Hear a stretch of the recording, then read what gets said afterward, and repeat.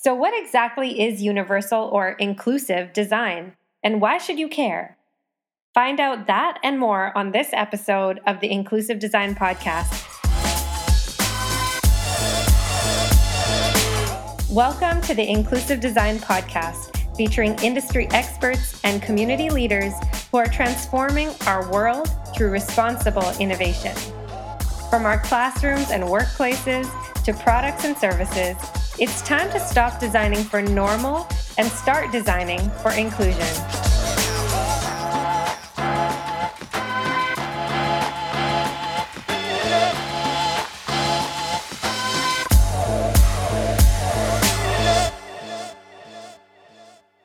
Hey everyone, and thank you for tuning into the first episode of the Inclusive Design Podcast. I'm your host, Sabrina Meharali. I wanted to dedicate this first episode to creating a common language around inclusive design. Sometimes I feel like the best way to actually start talking about inclusive design is to start understanding what exclusive design means and looks like. We experience the world through our own set of lenses, and it's really easy to make the assumption that other people in the world are experiencing things in the same way that we do, especially when we're not consciously thinking about diversity. About a month ago, I woke up and I couldn't see out of my left eye. I had no idea why. My eye just kept watering and my vision was super blurry. And I started to panic. And it's interesting because the first thought that came into my mind was, if I have to go to the hospital, how will I drive? How am I going to get around? And then I started thinking about using the phone and actually, am I going to be able to see the phone properly and dial the numbers? Like, what if the vision went in my other eye? And I started to just panic about being able to use devices. And then I started to think about the computer screen and being able to navigate the internet or use apps. And would I be able to do this and that? And I think what was underlying all of this is that my fears were really rooted in one belief, that if I lost my vision in one way or another, I would be excluded. See, I already knew this. Deep down, I knew that if I lost my vision, I would not be able to participate in the world in the same way. But how often do I think about that? I'm thankful to say that I regained my vision, and the vision loss was only short-term, temporary. But I think what I was left with was a reinforced message that society is not fair and not equal, and that people, through no fault of their own, are excluded from participating in our society and in our economy. We design the world to fit a standard person, or what we would call the average user, the normal person. But what is a standard person, and who determines that? See, the problem with designing for a standard or average user is that there really is no such thing as normal. To be normal is actually to be different. Different in size, age, race, gender, sexuality, different in finances, different in digital literacy and digital access, different in language. There's so many variables, and that's what makes us human, and that's what makes us unique. But if you only design for a certain population, it means that anyone who doesn't fit your definition of normal has to spend extra effort and extra cost to simply exist in the same space, to do the exact same things. Sometimes what we forget is that designing inclusively and accessibly actually creates opportunities for everyone. I think that the topic of the pandemic that we're going through right now is a really good place to start when talking about inclusive design, because it's full of examples. Right now, if you go outside, almost everybody is wearing a face mask covering their nose and their mouth. But have you ever thought about how somebody who's deaf or low hearing would experience this, where everybody is covering their lips? People who actually depend on reading lips. And when we had a face mask shortage, it was great to see that there were a lot of companies putting up their hand to help produce new masks.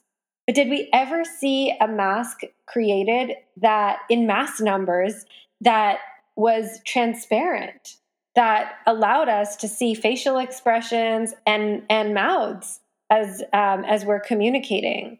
We didn't. But instead, the internet was full of masks that were fancy with these intricate designs. I even saw one that was silk lined, but people didn't think about creating transparent masks and actually having that become the normal.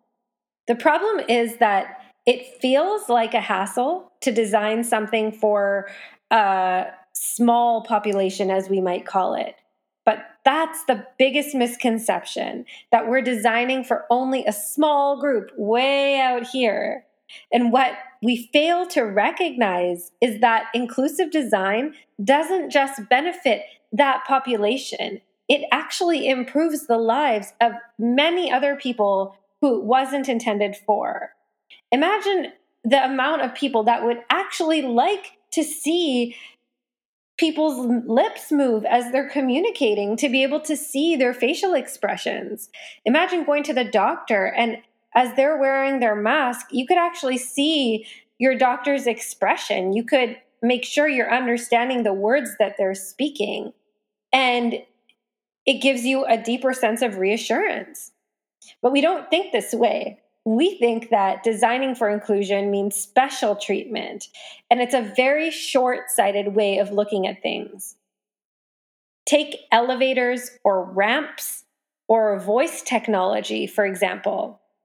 These are things that may have been created for this quote-unquote small population, but actually are usable by a diverse population. Parents pushing strollers, people carrying luggage, delivery folks, people who want to make hands-free calls or texts or talk to Google to turn off the lights. I want to be clear, because of the examples that I've shared, that inclusive design is not limited to ability. When we talk about participation and access, we need to be thinking about people from different races, languages, religions, gender, sexuality, all of these different variables. Ability is a part of that. Inclusive design is good design, and when it's done right, it can lead to social, economic, and financial benefit. With more people in our society participating in our workplaces, our economy, it benefits everyone. And it also makes really good business sense. If your product or your service works for people from all walks of life, it benefits you. There's actually significant profit and cost savings that come from inclusive design. Not only are you able to capture and appeal to a broader market, but you're also able to mitigate risk. That can be the risk of somebody returning a product because it didn't work for them, or the cost of lawsuits, or the cost of reputational damage. In 2015, Google actually came under fire for its Photos app, where its algorithm actually classified 2 Black individuals as gorillas. Horrific. Since then, Google has, yes, fixed their algorithm, but they've also invested in an entire team that's dedicated to product inclusion. In this podcast, we'll explore how tech, community spaces, education, and workplaces are adopting an inclusive mindset. I'll be speaking with design practitioners, industry experts, and community leaders who will share practical tips and tools from their experiences in different industries. Thank you for tuning into this episode, and if this appeals to you, please consider subscribing so that you can keep up with the latest when it comes to inclusive design.